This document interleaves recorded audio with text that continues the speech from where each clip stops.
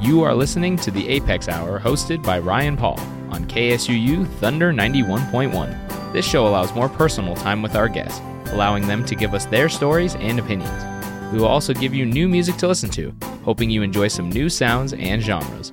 Welcome to this episode of the Apex Hour. Welcome to the Apex Radio Hour. I'm producer Sophia Javage, and I'm joined with Apex Director and Professor of History Ryan Paul, and our special guest Alfred Runte. I'm turning it over to you, Ryan. Thanks, Sophie. I appreciate it. So we're excited to have you here, Al, and what we always like to do as we begin is just kind of a very quick, how we got to now. So tell us a little bit about yourself, what your scholarly work is, and we'll move on from there. Well, I started out in my academic career with a PhD from the University of California in Santa Barbara. I wrote my doctoral dissertation on the national parks. And while I was at Santa Barbara, I got very interested in the role of railroads in the development of the national park system and followed it all through my academic and public history career. I've worked with corporations on their restorations, such as the Grand Canyon Railway and Holland America's McKinley Explorer. And I must say I'm looking forward to helping the good people of Cedar City as they try to bring trains back here to Utah and to serve the national parks that were originally opened 100 years ago by the Union Pacific Railroad via the Utah Parks Company, which is the reason I'm here for these last couple of days as we kick off, or you kick off, I should say, this wonderful centennial year. Yeah, so I think it's interesting if we look at your work, you begin, most if not all of your scholarship has been really about the national parks and railroads. Some really important books, National Parks, The American Experience, where you kind of posit the idea that the idea of national parks is truly an American thing, one of the few things that really are truly American, not inspired by other countries or other entities. You've written a lot about trains, specifically not only as methods of discovering the national parks and the wilderness, but also as a method to heal the earth, if you will, right? Allies of the Earth is another book. You spent some time as a seasonal ranger in Yosemite, right, and pretty much wrote the seminal history of that national park as well. So what gravitates you to this? When you were a young scholar in history in graduate school, thinking about what you wanted to do, why these things, trains and national parks, why do they resonate with you? Well, to be honest, they go all the way back to my mother. My father died in 1958 of a heart attack.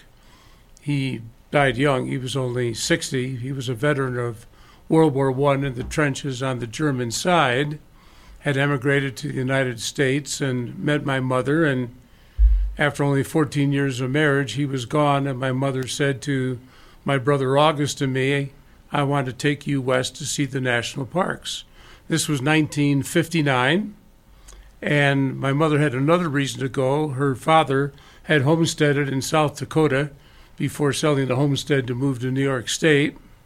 And so in 1959, she loaded us in our Bel Air station wagon with 4 retreaded tires and 3 sleeping bags and air mattresses and a Coleman stove and an old tent, and off we went for 6 weeks. She drove 10,000 miles all the way from New York State out to California and back, we visited the Badlands, Mount Rushmore, Devil's Tower, Yellowstone, Tetons, Crater Lake, Yosemite, Grand Canyon, came back home, and it just stuck. It was a really memorable experience, and watching the Rangers give those wonderful evening programs, I said, I want to do that. I want to be a ranger and have one of those funny hats. And as you're 12 years old, you have your dreams, but this was a dream that really stuck. And as I got into high school and college, I started writing about the parks and found out there wasn't a lot of literature. So I wrote my master's thesis on the origins of national parks and conservation, and found out a lot of the motivation was Niagara Falls, what had happened to that great natural wonder in New York State.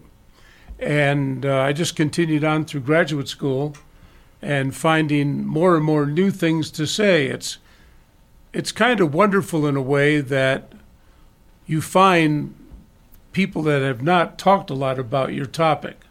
I was very interested in the Civil War during the centennial, 1961, very interested, and read practically everything I could get my hands on about the Civil War. But then I realized I'm competing with a lot of people who have already said a lot of good things. What more do I have to say about Robert E. Lee? But there was a lot more to say about Yellowstone and the Grand Canyon and the people behind those wonderful ideas. So I made that my doctoral dissertation, translated readily into my book, and I just kept going from there. After being a ranger in Yosemite, the concessionaire tried to censor me for saying things that he thought were injurious to the company. And I thought, I ought to write a book about this. What's he worried about? And I wrote a book about Yosemite. And I found out about trains because nobody was talking about them. They were all talking about John Muir, but they weren't talking about the real people behind the parks in a lot of ways. And so it all came quite naturally, effortlessly. But it wasn't easy doing all the research because it had to be all original research. Yeah, it's interesting that you bring that up because my 12-year-old dream was not to become a park ranger, but to fly the Millennium Falcon. So, which, we're a ways away from that. I guess not at Disneyland, right? I guess I did fly it at Disneyland. So, interestingly, when you go to visit these national parks first, you're part of that great kind of migration of 1950s car campers. And not trains, right? In the 1940s and 50s really is the golden era of the streamliners and the big trains, and I want to talk about that here in a minute. But what is it about the journey to these national parks that is so enchanting for many people?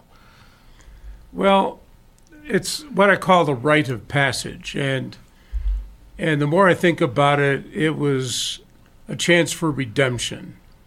It was not easy growing up the son of a World War I veteran who did not want to talk about his wounds or his pain. And frankly, my father was an alcoholic. And that we now understand was post-traumatic stress syndrome. We now know the cause of it, but we didn't talk about it then. So he passed away, and you're in the car and you're seeing new scenery and you get the feeling that your life is all ahead of you and you can make of it what you want. And my mother was an avid reader, so she knew a lot of stories. She knew a lot of places to go. And it was a healing time. And my brother and I needed to heal because we'd had a tough childhood growing up under those circumstances. We had a nuclear family, but we did not have what I would say is a very united family because of all the problems that we had from my father's war experiences. So suddenly we were free of him in a good way, not a bad way. We missed him, but we were free of his illness, and we could start to grow ourselves. And just to go to these parks and see these beautiful places and say, wow, I'm a part of this. And where did this come from? And I was also interested in the geology and the biology. And the rangers then had such superb programs on the geology, the biology, not just the history. And you began to realize that you were living on a pretty special place of the planet. When a ranger could point to the bottom of the Grand Canyon and say to you, now you do realize there are rocks down there more than 1 billion years old. And I'm saying to myself, I'm 12 years old. I could hardly get my head wrapped around 1 billion. And it was one of those kinds of things that so many American families have done. And in whatever way they've discovered it, whether it's 2 weeks, 3 weeks, 6 weeks, or whether they go to the parks to work, as you have discovered in all of your writings about the Utah Parks Company, however they do, there's something about it. You realize you're part of something larger than yourself. Your problems are minuscule compared to the problems of the world, and you learn to become a positive force and not just a negative force. You learn that you can make a difference in the world. I fear that today so much of that dream is gone from our technological society. Kids are thinking now in 30-second sound bites rather than in, let's take a great vacation. Or when they go to Zion, let's get to Angel's Landing. Let's do something strenuous. Let's show that we're physically fit. Well, that's important, but it's also nice to sit on a rock and just look at it for an hour. And that's what we learned to do. We learned to look, and we learned to think, and we learned some wonderful things. And I would hope that this rite of passage would continue in the years ahead. Yeah, I think that's interesting when I teach about the history of the national parks, the idea that we preserve what we value and we value what we preserve, right? And that's a very challenging thing, because then when we preserve things, we really have to question why. And I think that's part of the sitting in the rock and meditating and pondering that you are part of something greater. And it's not just greater in the sense of a religious thing, right? But in the natural world, but part of something greater as an American institution, right? I mean, I think today's world, we don't think about the greatness of this country and being a part of that. Sometimes we feel like we have to apologize for that, as opposed to really celebrate the fact that while we have done some pretty horrible things, we've also really shaped the world in a positive way. And I think national parks are part of that. And you get that experience by being there. Because I think that's it, right? You're just being. Right. And part of the advantage that I had in 1959 was being educated by the World War II generation, being educated by men and women who had seen 15 years of suffering, starting with the Great Depression and then moving through World War II. And they knew what they wanted, and they knew what worked and what didn't work. And they knew that socialism didn't work, and they knew that dictatorship didn't work, and they knew that empire didn't work, but they knew that the United States worked. And it may not have worked perfectly. Right around the corner, when we got home, was the Civil Rights Movement of the 1960s. But as bad as it was in terms of the turmoil, there was still a positive feeling deep down in the heart of America that we would get through it, we would do the right thing. And by 1964, the Congress had passed the Civil Rights Act, by the way, on Republican votes, which a lot of people don't understand. And it passed the Civil Rights Act, and we were on our way. We started to think a lot more about civil rights and equality and equality of opportunity, and we got through it. Then came Vietnam. That was another trial, but we got through that because we had a sense of mission and a sense of accomplishment. I really worry now that we're not going to get through some of the things we're seeing today, because now we're so divided, we've forgotten what sacrifice is. I'm sorry, being called a name is not the same as having 52 German machine guns firing at you as you're trying to get ashore on Omaha Beach. It's just not the same thing. Right, and I think that when we think about this in terms of national parks and other kinds of things, we often confuse things that are rights with things that are privileges, and things with our privileges that are actually rights, right? And I think that is where we look at these visionaries who began to preserve these things. And it's easy for us to say, well, these were all economic decisions. We had Megan Kate Nelson on here a few months ago talking about saving Yellowstone and Jay Cook and these kinds of things, and right. not in a mercenary way, but we have the cynical nature to say, well, all the railroads wanted to do with these national parks is to monetize them, is to use them for money. But I think, there's an idea of preservation and conservation, which are two different things, I know, but a vision behind these spaces. Because we know that if we don't preserve them for everyone, they will become someone's. And here's the interesting thing about the parks, which I only learned as I got deeper into the research, including the annual reports and the annual financial reports of the concessionaires. They had to report to the chief clerk of the Secretary of the Interior, the profit loss statements. You know, you can't make any money open only 90 days a year.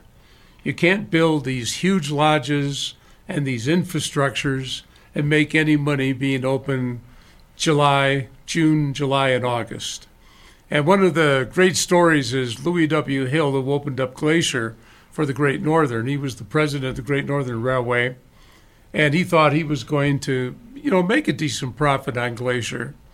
And a forest fire would spring up, and everybody would want to go home because the park was filled with smoke, and his lodges would be half empty in July or August. And there's one story where he goes up to the chief ranger and says, "Why aren't you putting that fire out? It's costing me business." And the ranger answers him and says, "We're trying as hard as we can, Mr. Hill, but it is summer and it is fire season, not just tourist season." The railroads hope to make their profit in prestige. The fact that you would say, if you were a family, a shipper, and you had gone to a beautiful park experience, and he would say, I should ship my fruit, or I should ship my desk or furniture, whatever it is, on the Union Pacific Railroad. And they also hoped to make it by making sure their trains were full in the summertime. But as you know, because you know the history far better than I of the Utah Parks Company, they spun off all these subsidiaries so they wouldn't have to tell the stockholders they were losing money on Zion and losing money on Glacier, and losing money on Yellowstone. And they were losing money. But they did it out of pride and because they wanted to be well spoken of in business circles by their colleagues. And that's why they ran those beautiful dining cars with the heavy silver and the linen. They didn't make any profit on those either. But if Alfred Hitchcock made a movie called North by Northwest and showed somebody taking the 20th Century Limited, meaning Cary Grant to Chicago, that was worth a lot to the railroad and all the other trains whose seats and bedroom berths they filled. Yeah, so we're going to take our first break, and as we've talked before, and those who've listened to our show know that we ask our guests to provide us with a list of songs to play during these breaks, something that means something to them. So the first song we're going to play for this break is called 500 Miles from Peter, Paul, and Mary. Can you tell us a little bit about why you chose that song? Well, I used to sing it and play it, and I grew up on Peter, Paul, and Mary and the Kingston Trio, and when I was in high school, we had coffee houses, these places very different from Starbucks. You went into the coffee house, and there was somebody with a guitar or a banjo and a bass, and they wanted to play folk music. There was the big folk music craze of the 1960s, and I just fell in love with these, with Peter, Paul, and Mary. Saw them in concert once. Peter, Paul, and Mary also played at the Lincoln Memorial at the Civil Rights March of Martin Luther King in August of 1963, and they got under our skin, and everybody who was anybody with a guitar and a voice in high school was playing all these songs 55 and 60 years ago. All right, so let's hear 500 Miles by Peter, Paul, and Mary.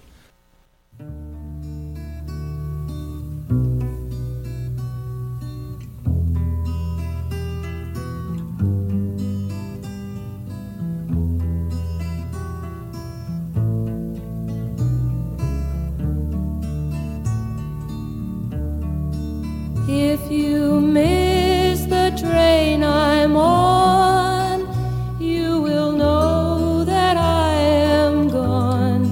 You can hear the whistle blow 100 miles, 100 miles, 100 miles, 100 miles, 100 miles. You can hear the whistle blow 100 miles.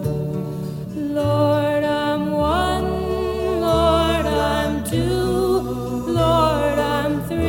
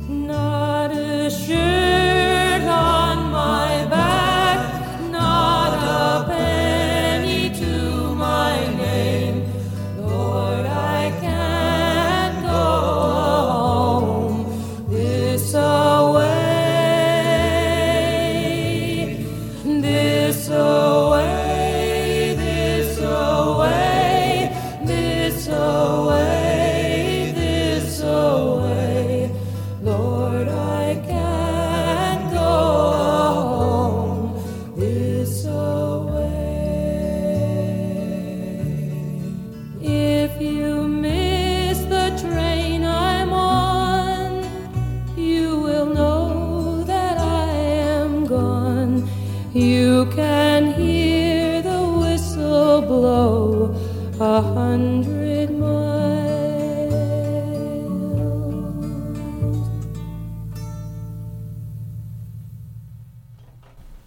That was 500 Miles by Peter, Paul, and Mary. You are listening to the Apex Radio Hour here on KSUU Thunder 91.1. I'll turn it back to you, Ryan. Thank you, Sophie. Al, I'd like you to paint a picture for us of I want to go on a vacation. I'm living in Chicago in 1953, and I'm taking the train. I'm taking the Streamliner out to visit Zion and Bryce and those kinds of things, and then maybe heading out to L.A. Paint me the picture. What's happening here? Well, actually, let me make it a little shorter trip, but one I actually took at the time.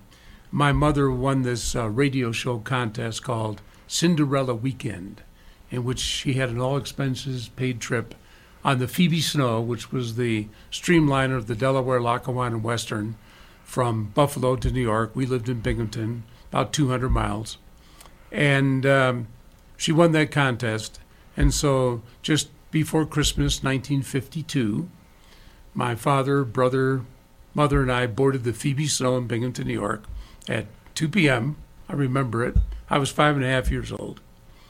And the first thing that you noticed when you boarded the train was how wonderful it smelled. It was this upholstery. It was new. It was just this wonderful homey smell, and the big windows. The big windows. My mom said, "Sit here by the window, and we'll watch all these sights go by." And we pulled out of the Binghamton station, past the big natural gas tank, and out along the Susquehanna River and over the bridge on the Susquehanna River. So here's a kid looking down at the river on this railroad bridge, and starting into then the hill country south of Binghamton, New York. And the first thing that impressed me was the movement and the scenery, the fact that this was a kaleidoscope going by. This was better than a car. First of all, because Dad didn't have to drive. He could sit there with and enjoy the scenery right along with the rest of us. And then my mother asked the steward, who came through the cars announcing that the dining car was open, when we would get to the big bridge, which was the Tunkhannock Viaduct. At 240 feet high, it was at one time the largest concrete bridge in the world. It was made to speed the Lackawanna Railroad faster between Buffalo and New York. It was 240 feet high, spanned this wide gaping valley, almost a mile long. And when we hit that, we were in the dining car, and I was having a tuna sandwich. Now, if you've never been in a dining car with a big, heavy tablecloth and real silverware and real sharp people who give you real top-of-the-line service, you haven't lived. So I'm a little 5.5-year-old kid, and the steward comes and sets in front of me my tuna sandwich and potato chips, and we race across that bridge, now seemingly up in the clouds. And I was hooked. And I did get to make a lot of those trips in the future, not always with always the best of equipment. But what the Streamline era tried to sell was the experience and the variety that you got on a train. The fact that when you got bored sitting in your chair car, you could then go up to the dining car. And in the dining car, seating is by open seat. It's random. You don't get to say, well, I don't want to sit with those folks. You sit wherever the steward puts you, and the waiter takes your order. So you're constantly meeting people. So as you would have left Chicago or Buffalo or wherever you were going on a Streamliner, and the minute that you decided you wanted something to eat, you'd start talking to people. You'd start meeting people. And you'd start saying, well, where are you from? Where are you going? What are you doing? And then somebody would say, well, we're on our way to Yellowstone National Park. We're going to take the train up the backside from Salt Lake, Ogden, and come in West Yellowstone, and we're going to be on this train here for 2 nights, and the morning of our third day out, actually, we'll be in Yellowstone National Park. You say, wow, that's neat. I didn't know you could do that. Some of the greatest conversations I've had are with people on trains, because you again, it's random seating. And then, of course, the Streamliners in the West especially had the dome cars. So you could go up in the dome car, and the way that was described, look up, look down, look all around. You had a 360-degree view of everything. You're not just looking out one window. You can look to your left or look to your front or your rear, and lots of glass and lots of scenery. And there's nothing quite like it. The only thing that you have to resolve to yourself is it's going to take me some time. And this idea, as once was put by a friend, I don't have the time, or, I need to save time. Well, it's your life. What are you saving? Enjoy it. And so the Streamliners sold all those experiences. And then the arrival, when you came to the parks, of step off at Glacier Park Station, and you're right there in Glacier. Step off at West Yellowstone, you're in Yellowstone. Step off at El Tovar, Grand Canyon, you're right there at Grand Canyon. They sold that they would take you right to the park experience. And you had this sense that it was magic. It really was magical. And that's how they sold it. And it would be I've often gone Pullman, and that's kind of fun because your bed pulls down out of the wall and you climb into bed. Remember that scene in North by Northwest where she hides Cary Grant in the upper berth from the cops? You may all remember seeing that movie, and I always say to my wife, no way could she have gotten him up into that berth and then pushed it closed. But the beds came out of the wall, and so your living room by day became your bedroom by night, and there's nothing like the clickety-clack and rocking of the rails, and it's just special. In an airplane, it's buckle up, turbulence, it's, we didn't sell you leg room, we sold you transportation. They give you peanuts and sometimes pretzels and stale Coca-Cola, and that's what they call service now. But the railroads sold service. And I think that's interesting because the railroads, they have this period, and of course they're challenged by the rise of the automobile after World War II, right? Because people now want more convenience, and we sell time because the road trip takes time as well, right? We don't. Nowadays we want to go from point A to point B quickly, but oftentimes you would stop at diners or little lookouts and things. And then, of course, they're challenged even more by commercial airline travel. Right.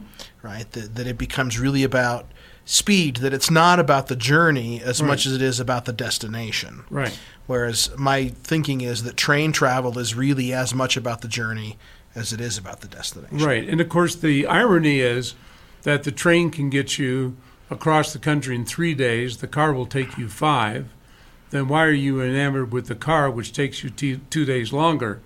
Well, because you think you're independent. It's sold as freedom. It's sold as you can come and go as you please. You can also fall asleep, as Chevy Chase does in that wonderful movie Family Vacation, where he falls asleep and goes off the freeway. Fortunately, nothing happens to him. But the reason that the car is so compelling is not time and just freedom. It's that it's a one purchase of your transportation. You buy the car and you own it. So now if you take it to Yellowstone or to Grand Canyon, yes, you will pay for the gas, and yes, you will pay for the wear and tear, but you won't have to pay for the fixed cost of the car itself one more time. When you buy a car, and then on top of that, now you buy a railroad ticket because you don't want to take your car, drive your own car, now you're paying the fixed cost of another entity. So people begin to say, well, let me see. It would cost me, $1,000 round trip to go to Yellowstone on the Union Pacific from Chicago, Illinois, or I can take the car that I own that I've already paid $2,000 for, but I won't have to pay that again. I can drive it to Yellowstone and back, and then the very next day I can go to work with the car. And I'm not out the $1,000 to the Union Pacific Railroad. I'm out my time, but I'll have to spend that too on the train, and I'm out my gas money, but I'm not out the fixed cost of the vehicle. So it often becomes more economic than time because the train beats the car hands down for comfort and safety. The automobile is Russian roulette on the highways, as you know, and the train beats the car hands down for scenery because you're going through the beautiful countryside. You're not on a big interstate highway battling with the trucks and having to read all the billboards. And but people still are sold on the car because they think, well, at least in the car I'm free. And there is some competition there for a while. I mean, you've got this kind of three levels of transportation, right? Car, train, and airline, and they compete in the advertising world. Right. You've shown me an advertisement about between planes and trains. What was that about the smoke plume and? What did it say? The railroad would always say, "Let's get back down to earth. You can't see anything from 35,000 feet." And of course, the airlines counter by having the captain or co-pilot or one of the flight attendants get on and say, "Oh, by the way, ladies and gentlemen, look out your window now. We're flying over the Grand Canyon," or "Look out your window. That's Crystal Peak," or whatever you look at, or we're doing that. They don't even do that anymore. They don't even do that. They get on and they say, "Thank you for flying United," or "Thank you for flying Alaska Airlines. Oh, by the way, do you want to buy our credit card?" They don't even talk about the scenery anymore, but they used to. The most beautiful view I have ever had of Crater Lake was in a Q400 on Alaska Airlines. About 5 years ago, my wife and I are flying back from Reno, and on some of the flight pads, you go right over Crater Lake, and it's you're lower. You're at 24,000 feet, not 35,000 feet, and we're flying over Crater. And I'm looking down, and I say, "Oh my God, it's Crater Lake," and it was gorgeous, rimmed with snow and as blue, and it was fantastic. And I said, "I've never seen a more beautiful view of Crater Lake, I must admit, than I am now from the air." Captain never mentioned it. And of course, if that'd be me, I would say, "Hey, ladies and gentlemen, we're going to do a circle here so you can look out the window and see this beautiful thing." But the railroads took you to the beautiful things and advertised them. And the car did try to do that. And, of course, they did advertise Yellowstone and the beautiful things. But it's funny that you mentioned that. It's always at a distance. You know, the what's in the front of you is the car. Whereas on the railroad ads, they're showing you the view outside the window. They're not just showing you a picture of the train. And in many ways, these streamliners were things of beauty and scenery themselves. Yeah. People would come out to watch these trains come into town or come by. If you think about the image of those big, bright, yellow Union Pacific trains, the city of Los Angeles and these other kinds of trains named after big cities. And that kind of takes us into our second break on our second song with one of my favorite songs of all time that you chose, not knowing this, "The City of New Orleans" by Arlo Guthrie. You want to say a little something about it? Well, I sang it with Arlo Guthrie at Union Station in the April of 1979 during a protest march against Amtrak. He came to town with the band Shenandoah and invited everybody to sing along with him in what is now the restored Union Station in Washington, D.C. And then we went out for a little bit of dinner afterwards. So it's one of my favorite songs sung by a gentleman who really has heart and soul into this great song. And the city of New Orleans, we should say, he's not singing about the city of New Orleans. He's singing about the train. So, all right, the city of New Orleans by Arlo Guthrie.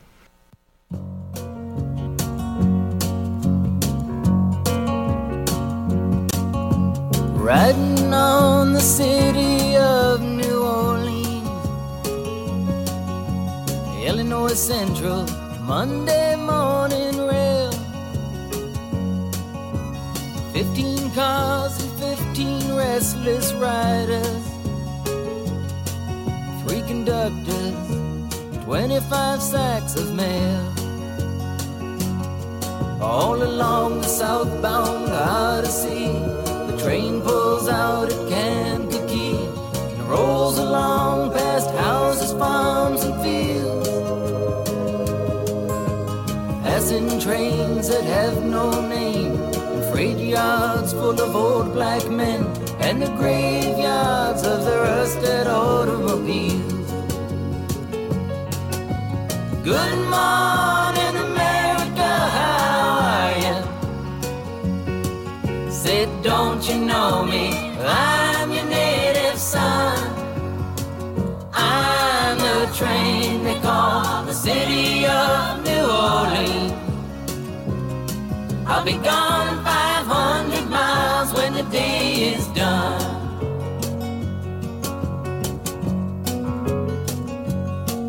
Dealing card games with the old man in the club car. Penny a point, ain't no one keeping score. Pass the paper bag that holds the bottle, and feel the wheels rumbling neath the floor. And the sons of Pullman porters and the sons of engineers ride their fathers' magic carpets made of steel. Mothers with their babes asleep, rocking to the gentle beat, and the rhythm of the rails is all they feel. Good morning, America, how are you? Said, don't you know me? I'm your native son. I'm the train they call the city of New Orleans. I'll be gone 500 miles when the day is done.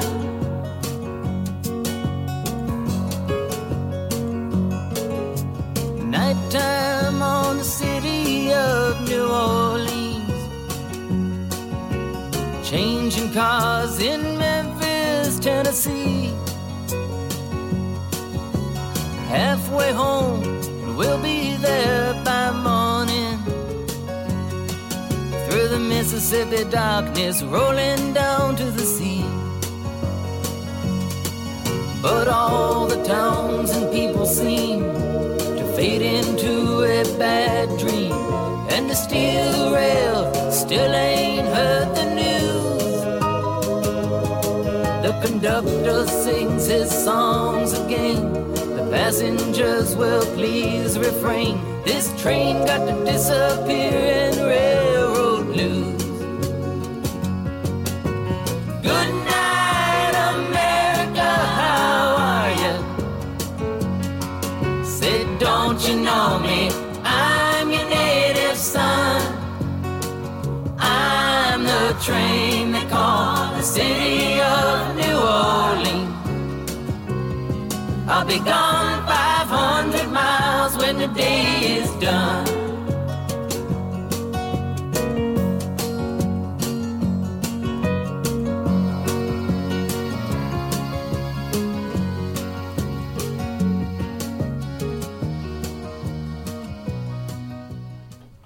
That was The City of New Orleans by Arlo Guthrie. You were listening to the Apex Radio Hour here on KSUU, Thunder 91.1. I'll turn it back to you, Ryan. Thank you, Sophie. So we've been talking about the vision of train travel, and we've I would ask if people are interested. You know, Al has been here a couple of years earlier and spoke with us on the Apex Radio Hour. So please revisit our webpage and listen to that podcast again. It was a little different idea of national parks and those kinds of things. But I want to talk about trains. You know, they have this golden age, and I know the trains coming into Cedar, and you know, the Union Pacific had lobbied more and more for better roads for their buses, right? Because the buses would come in, and of course, once the better roads came in, people quit taking the train. They just drove their own cars, and eventually, and correct me if I'm wrong, the federal government says to the train companies, "Look, we'll haul people, and you haul freight," and that's kind of how Amtrak gets started. Is that? I know it's probably more complex than that. But. Well, yeah, it is more complex. At the end of World War II, we still had, as a country, 15,000 intercity passenger trains in the United States, down from our peak of about 20,000 in 1927, just before the Depression. And they were common carriers. They pick up passengers. And of course, the big thing that the railroads did in that era was carry the mail. So you might have a passenger train with 8 or 10 cars, but it might also have 3, 4, or 5 mail cars, and also a railway post office where mail was sorted. Remember, we didn't have a thing called zip code then. The people who worked in the post office actually had to know how to read and write and spell and know the cities and know where mail was going. And that was all sorted in the railway post office. I remember my friend's father, who worked for the post office, telling me in 1960 when we got zip code, there goes the post office system. Because now you could teach a person just to key in one of the 5 numbers. They didn't have to know how to read or write. And then the computer would direct the mail, not the train or not the person on the railway post office car. So the post office department started dropping mail cars. When he started dropping mail cars, marginally profitable passenger trains became unprofitable, and the railroads went to what was then the Interstate Commerce Commission and asked to have these trains discontinued. And what happens when you pull circuits out of any system, you start to lose versatility, you start to lose flexibility. So Binghamton, New York had 12 intercity trains when I was a kid growing up, morning, afternoon, and night. Suddenly, you have to look closely at the schedule because the morning trains may be gone because there's not enough mail cars, and you only got maybe an afternoon train and an evening train, and people start having to make choices from a more limited schedule. And the government says, well, you know, this is good because after all, we're building the interstate highway system now. And the railroads say back, well, yeah, you're building the interstate highway system, but that's also going to carry all the freight, and that's also going to carry trucks, and that's also going to cut into our business. You're leaving us basically with nothing but coal and grain and gravel and the heavy commodities. And that went on all during my childhood and high school and college and graduate school years until finally we got Amtrak in 1971. We can at least save these passenger trains on a very limited schedule. But who wants to get up at 3 o'clock in the morning in Kansas City and take the Southwest Chief? Used to have 50 trains, now you got 1. And so then the railroads say, you see, passenger trains don't work. No, they work just fine. But there have to be enough of them, and they have to have enough versatility. And the government gave that all to basically the trucking industry and the airlines. When you're up there flying at 35,000 feet, it's not just the people that have boarded that plane. That hold, other than your luggage, is filled with mail and perishables. The salmon that come down to Seattle from Alaska are coming in the hold of the 737s of Alaska Airlines. The railroads lose all that other than full load carry to the other carriers, to the airlines and to the trucking lines. And so what saved the railroads for freight was the container business. Suddenly, when we shipped all of our jobs to China, which we did, let's admit it, 90% of our manufacturing still in China, then you got to get that all back to the United States. And now the truck doesn't carry enough, just 1 or 2 containers doesn't amortize out, but the trains that now go through here with 150, 200 cars and 4 or 5 engines and just 2 people in the cab staffing the train, you know, it pencils out. But the passenger train died mostly because we decided as a country we really didn't need it anymore. We had airlines, we had highways, and the passenger train was frivolous, and that was a big mistake because Europe knew better. And here was the interesting thing. We rebuilt the German railroads and the French railroads and the Polish railroads and all of those railroads after World War II under the Marshall Plan, but we forgot about our railroads. And the future of the train, you know, as we think about it now, are the tubes and the, you know, we're not thinking about taking them as scenic issues. Right. We're thinking about faster ways to unclog the freeways. Yeah, we're thinking about speed as the be-all and the end-all. Well, the whole so-called green energy, renewable energy movement is another repudiation of railroads, because it's the railroad that works 100% of the time to reduce carbon, to reduce the need for fossil fuels. You can run them on electric as you do, but you can run them on hydro. Swiss run all their trains on hydropower. But with the so-called Green New Deal, we're now telling ourselves that the secret to saving America is to having tens of thousands of square miles of wind farms and solar collection plants. But they don't work when the wind's not blowing and the sun's not shining. Trains work 100% of the time.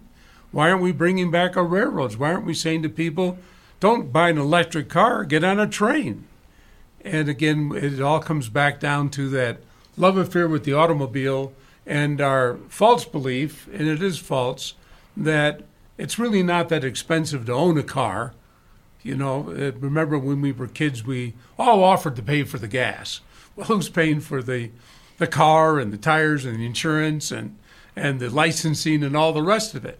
And the gas, by the way, to my kids, and the gas. And now it's going to be who's paying for the charge. Yeah. So I think it's interesting. So trains really, I mean, the title of the book, Allies of the Earth, I mean, if we think about it, trains really are part of that solution, right? I mean, I keep thinking about my own travels of heading up to see my parents up north and how easy it would be to hop on a train, you know, and head up there. But you're right, it really is a time issue because, you know, I get in my car and I drive. I don't have to stop at Parowan and Beaver and Fillmore and, you know, Kanosh and Holden like a train would. You have a local would, yeah. The express train would probably go from Las Vegas to Caliente to London, then up to Salt Lake. But you're right, the local trains were stopping at all the stations. And then they had the mail cars. And, of course, that's when we had newspapers that were really on print, and they were thrown out of the baggage car and sold. I was on a mail train once with 14 cars and just one passenger car where I was. But that's all gone. And when you take away all that circuitry, you go down to one train a day, and you ask it to live entirely off of its passengers, not off of mail or less than carload freight or any of these other opportunities. I mean, Federal Express. You know, the railroads used to have that. It used to be called the Railway Express Agency. They had all the overnight. When my father died, he died in Bridgeport, Connecticut, and my mom had to bring his casket up to Binghamton, 230 miles, and his casket was put on the Railway Express car, the refrigerated Railway Express car, and brought up on the Phoebe Snow to Binghamton, and then the hearse met the Phoebe Snow at Binghamton. My mom paid $1 a mile for that, $230. $1 a mile in 1958. That was a lot of money. But think what that brought to the train. Think what that brought. It made the Phoebe Snow a profitable train to have that extra service. And when that all goes in the 60s, then the passenger trains are truly, on the ledger sheets, unprofitable. And then, of course, the railroads, wanting to get rid of their passengers at that point, started charging everything to them. So and that the doesn't station help either. And everything got charged to them. So let's take our last break here, and we're going to listen to a song that from a group that I have come to really know and love, the Kingston Trio. Where Have All the Flowers Gone? Do you want to say anything about this? Well, of course, the 1960s were the era of the Vietnam War, and this was another song that my pals and I used to sing a lot at church and at college because we were losing a lot of friends in the Vietnam War, and this poignantly tells us that, you know, it's better to stay alive than go back to where the flowers are. Where Have All the Flowers Gone by the Kingston Trio.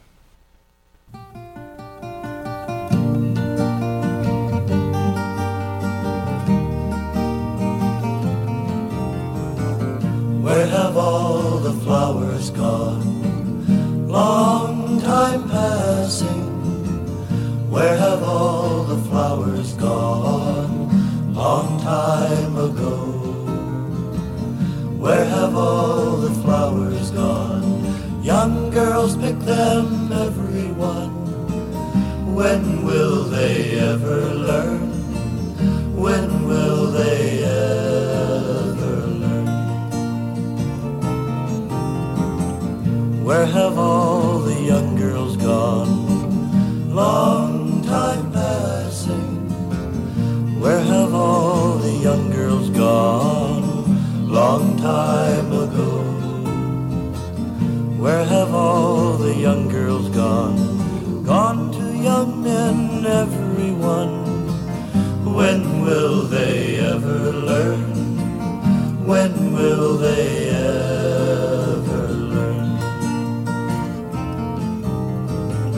Where have all the young men gone? Long time passing. Where have all the young men gone? Long time ago.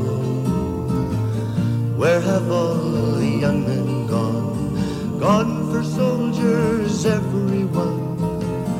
When will they ever learn? When will they ever learn? Where have all the soldiers gone? Long time passing. Where have all the soldiers gone? A long, long time ago. Where have all the soldiers gone? Gone to graveyards, everyone. When will they ever learn? When will they ever learn? Where have all the graveyards gone? Long time passing. Where have all the graveyards gone? Long time ago. Where have all the graveyards gone? Gone to flowers, everyone. When will they ever learn? When will they ever learn?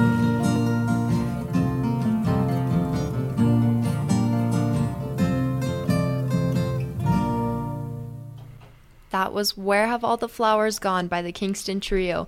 You're listening to the Apex Radio Hour here on KSUU Thunder 91.1. I'll turn it back to you, Ryan. All right. It's time for our final segment here on the show, the What's Bringing You Joy segment. We are so thankful, Al, that you were here with us today. And as we have mentioned, I have one final question for you, and it is this. Dr. Al Runte, what are you currently watching, reading, or listening to that is bringing you joy? Well, it's neither watching, reading, or listening to.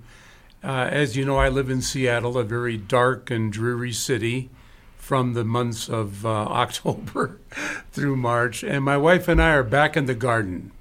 We are back outside and getting ready for our spring flowers. I plant daylilies. I have a lovely daylily garden, and we have lots of roses and other things that we really enjoy. And so that's what's bringing us joy. When we go inside at night or on those dark and rainy days, which we still get a lot of in Seattle, we are watching the new Perry Mason on HBO, which I find fascinating very well. I like courtroom dramas, and this is the Perry Mason when he gets his start back in the 1930s, and it's really well done. But we also like to read. My wife likes to read. Just finished reading The Battle of Gettysburg by Mr. Gozzello. I think I've got that right, do I? Mm-hmm.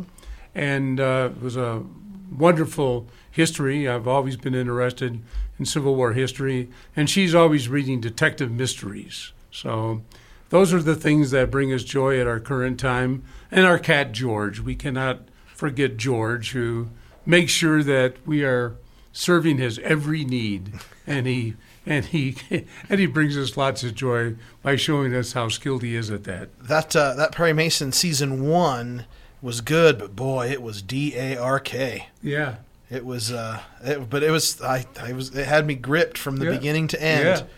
All right, my good friend Reese Whitaker, what are you currently watching, reading, or listening to that is bringing you joy? So I was telling Evan during one of the breaks that I recently watched the Mario movie, and it's pretty good. If you want a good 90-minute, really short, just have fun. The story is not that great, so I recommend that. But I wanted to share with you guys something that is really bringing me joy, but it's not a watch, reading, or listening. I'm currently in the process of scheduling a job interview in the audio-video department for the Las Vegas Raiders. Oh! So I wanted to share that with you guys. Cool. Peaches, huh? Yeah. How exciting is that? It's a good movie. Hopefully their gain will be our significant loss, but good for you. Thank you. Well done. All right, student producer Evan Miller, what are you currently watching, reading, or listening to that is bringing you joy?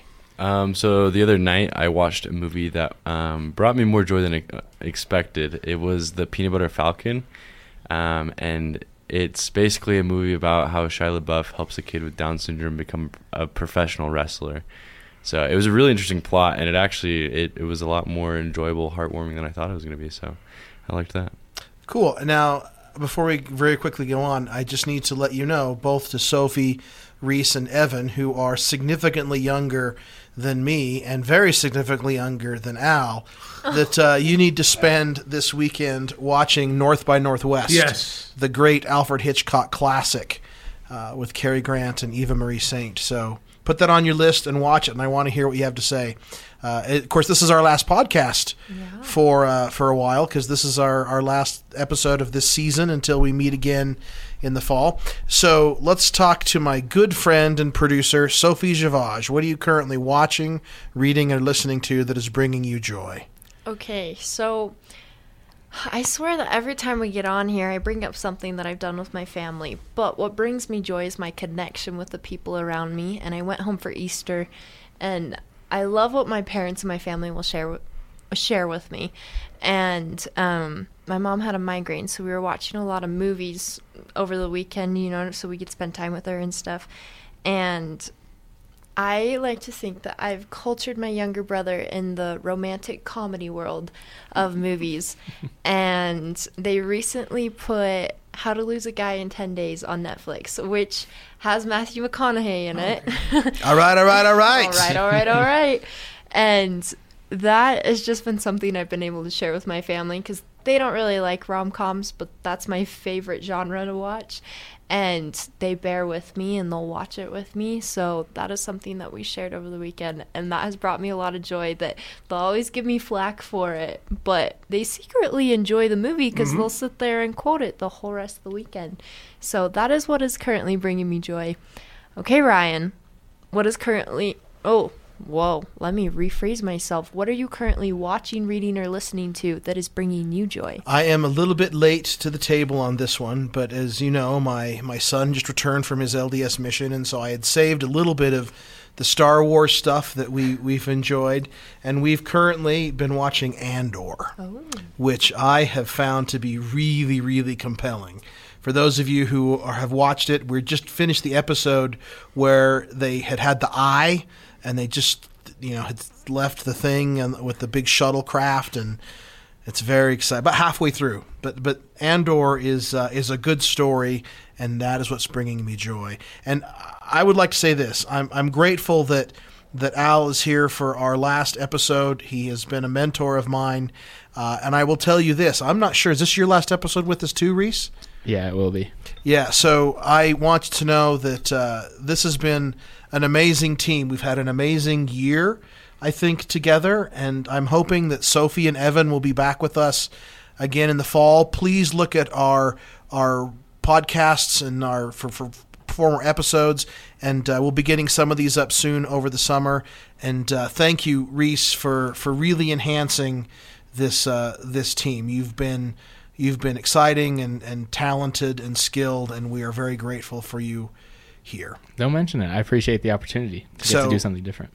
Thank you for listening to the Apex Radio Hour. We will go out with Al's last song, an American classic, This Land Is Your Land by Peter, Paul, and Mary. Al, do you want to say anything very quickly about that? Well, just one last thought, because you mentioned the Raiders. I spent 2 days on the train with John Madden. Sick. On the California Zephyr in 1983. Now, what airplane, of course, he hated airplanes.